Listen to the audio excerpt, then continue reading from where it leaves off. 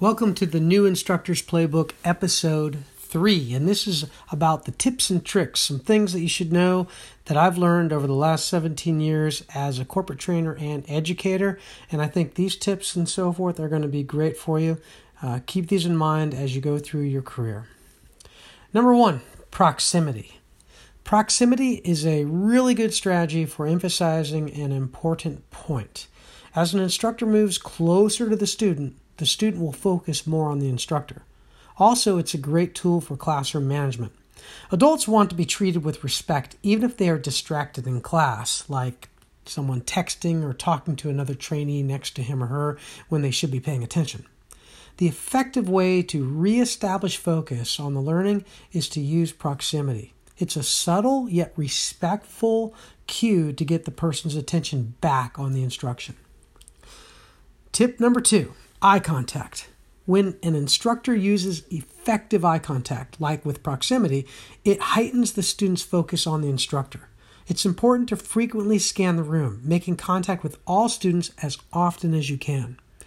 Tip 3, expectations. At the beginning of class, provide a brief overview about what you expect from the student and what they can expect from you. This way, there will be not any of the confusion between what is acceptable and what is not. For example, you might begin the class by letting participants know where the bathrooms are, and if they have to use them during class, they can get up freely and use them without having to interrupt the class. Another might be informing students to turn their cell phones on silent. If they need to take a call, they can leave the class immediately, take the call, and come back as soon as possible. You can also let them know that if they are unable to attend a significant part of the class, then they will not get credit for it and will have to reschedule. Make sure students know your policy on returning from breaks too. Tip 4, breaks. I could have put this one in with expectations, but I want to single this issue out. It is important to ensure that participants remain cognitively fresh, especially when the material being learned is new or complicated. If a course lasts more than an hour, add in breaks at a specified frequency and duration. If a course does take a good chunk of the day, I like to give them a 10-minute break after every 15 minutes of instruction. This way, students get the break they need to cognitively reset, socialize with the instructor or the other students, and make the calls they need so that when class resumes, they are more likely to remain focused on the instruction. However, when you establish a break time, stick to it. I can't tell you how many times I've taken a course where the instructor drones on, pushing into their pre-established break. If you feel like you are susceptible to getting carried away with your instruction, have someone in the back of the room be the timekeeper, notifying you using a nonverbal cue when you have 2 or 3 minutes left. Tip 5, pre-checks. Always make sure that your technology works. Ensure that you have a sufficient amount of other essential resources such as handouts and writing utensils. Are all the chairs functional? Do whiteboard markers work? Do you need to move the podium 2 feet to the left? Is the audio working correctly? Is the image from the projector centered and in focus? You want to maintain the appearance of being a competent instructor. If you're fumbling with equipment or lack resources to do certain factors within your control, participants will question your abilities and the validity of your training. So anything you can control, control it.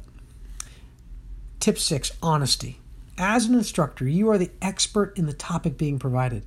You should know your course inside and out. However, there are times when a participant asks you a question that you do not know the answer to with 100% certainty. Don't be alarmed. It happens from time to time. When this occurs, let the student know that you are not 100% sure of the answer. Thank them for bringing it up and let him or her know that you will make sure you find out the answer and will get back with him or her as soon as possible. Participants appreciate your upfront honesty and it will likely reinforce the validity of the course. Why? Because your honesty also shows a sense of integrity. If you were so willing to admit you did not have an answer to a question that you were not 100% sure about, then you would be okay with providing instruction on topics that you were not 100% certain about, right? Probably not. Tip 7, seating arrangement. Before the class begins, visualize classroom dynamics. Will students be getting up from their seats as part of an activity? Do you want to be able to easily navigate from one student to the next? Is it going to be a pair, group, or lecture activity? Think about those things and arrange your class accordingly. I often find that the U-shaped model works well for lectures and some student-to-student discussions. However, it requires a little more room than a traditional column and row type layout. Tip 8, target audience. Sometimes you'll have the luxury of knowing your students' names, educational backgrounds, areas of expertise, other experiences and interests. However, it is not uncommon for instructors to have an unfamiliar group of students, all with different levels of aptitude, experiences, needs, and concerns. A key aspect of teaching adults is to recognize that they come to your class with a large set of experiences and varied areas of expertise. They also come with an important question that you must try your best to answer, and that is, how will the information that I gain from this class going to help me? How can I use it? Before the class begins, and if time permits, greet each student. Find out a little about them, what they do, where they are from, why they're here. This information is a treasure trove of intel that you can get with minimal effort, and it doesn't take away from your instruction time. You can use this information to tie in key points with relatable experiences. This reinforces the usability of the information. You can pause and ask a particular student to elaborate on a particular point that falls within his or her areas of expertise. Also, when doing group work, you can better match group members.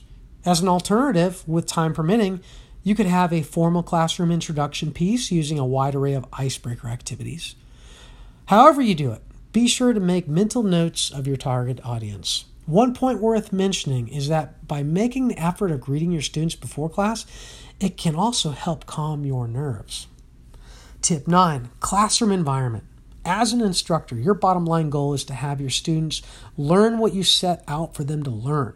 One of the things that can be easily overlooked is paying attention to the physical classroom environment. Think about the things that you can control. Is it too hot or too cold? Is there a glare on the whiteboard? Is the AC unit too loud? Are there predictable occurrences of noise from outside activities? If you can control it, then fix it. Tip 10, not getting it. If you created a good lesson plan and have implemented it with a high degree of fidelity, it is easy to imagine all students mastering each objective by the end of the course. That, unfortunately, is usually more of a fantasy than reality. The reality is that an instructor must recognize that even the best laid plans do not prevent failure in every circumstance. It is very important for an instructor to plan on what to do if a student doesn't understand the knowledge provided. Do you have a plan B? Tip 11, unruly plan. If you have a student who's being unruly, think about the effect it is having on the learning environment and take measured action accordingly. Have a carefully thought out plan on what to do for different levels of disorderly behavior. Is it a minor or major issue? Will it require immediate or delayed attention? If the behavior is distracting others, is there a way to mitigate it without interrupting the class to do so? If not, then give that student the respect of talking with him or her in private. The situation will dictate when you do it, whether it be during the next break or immediately. Keep in mind that you want to do everything reasonably possible to respect the individual by not embarrassing him or her. However, if there is a clear level of unprofessional behavior from the student, you have the right to remove him or her immediately from the classroom. Remember that your job is to facilitate learning, and part of that is to cultivate and maintain a vibrant and safe learning environment. Tip 12, reflect. Always reflect on the things you feel like you need to improve after every lesson. Don't forget to think about the things that went well too. It might be a quick and informal reflection or something more formal where you end up writing your ideas down. Try to be strategic with your reflections. Give yourself a mental acknowledgement of the things that went well, but put more time and energy into the things that could be tweaked to make the course better. Reflection is one of the most important attributes of an effective instructor. Tip 13, the cave. Do not develop an over-reliance on technology to get you through the instruction. Things happen, glitches occur, and the internet goes down. Be ready to carry out the lesson with fidelity when the use of technology suddenly is unattainable. Your plan B is having a method to meet all objectives as if you were teaching in a cave. If you can do this, you will feel more confident about yourself leading into the instruction. Also, think about having as your backup resources for yourself and for students that are not technology dependent.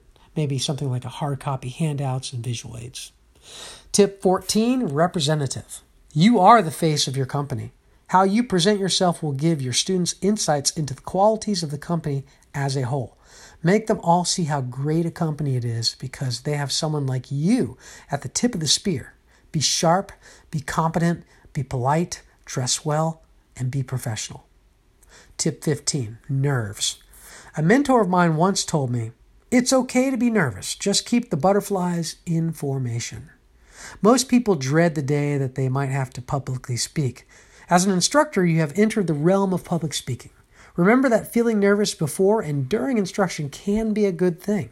It keeps you alert. It makes you want to bring your A game. It drives you to be motivated and prepared. Take confidence in your level of preparedness. If you feel the need, do a dry run of the course in the empty classroom. Get comfortable with the dimensions of the room and the objects within it. If you don't have access to the classroom, find a place where you can do a mental dry run. Tip 16, dry run. To be prepared as possible, do a dry run of the course from beginning to end. No matter how well thought out and well written your lesson plan is, following it in the classroom adds another dimension to things. The dry run can serve as a way to ensure everything works the way it should and has the added benefit of helping things flow better. As stated earlier, it will also help calm your nerves. Tip 17, wait time. The rule of thumb is give a 3-second wait time for an answer to your question. Too often, instructors ask questions but don't give students time to give an answer. Giving students time to think about the question and how to answer it will encourage deeper thinking.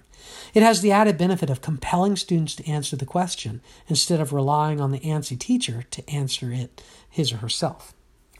Tip 18, probe. Don't just ask for surface knowledge level questions. If the objective you want to meet has to do with students applying their knowledge, then ask students deeper questions. Ask them why they gave the answer they did. Ask them how they could use the information in a real-world situation. Ask them if the problem could be solved another way. Tip 19, repeat. Key points that you want students to remember are best given more than once. Look to insert this repetition and summarization periodically to maximize retention. Last tip for you, tip 20, assess. There are 2 types of assessments. There's formative and summative. Formative assessments are methods used to determine what the students know from the instruction without assigning a grade. It might be simply asking students questions, doing a thumbs up or thumbs down activity, or a quiz without giving a grade. Formative assessments do 2 things. 1, it lets you know how well students are learning. You may need to reteach something or elaborate further. 2, it lets the students do a self-check on their learning. Summative assessments are graded. As with formative assessments, summative assessments can take many forms. Often people think of them as a test at the end of the unit.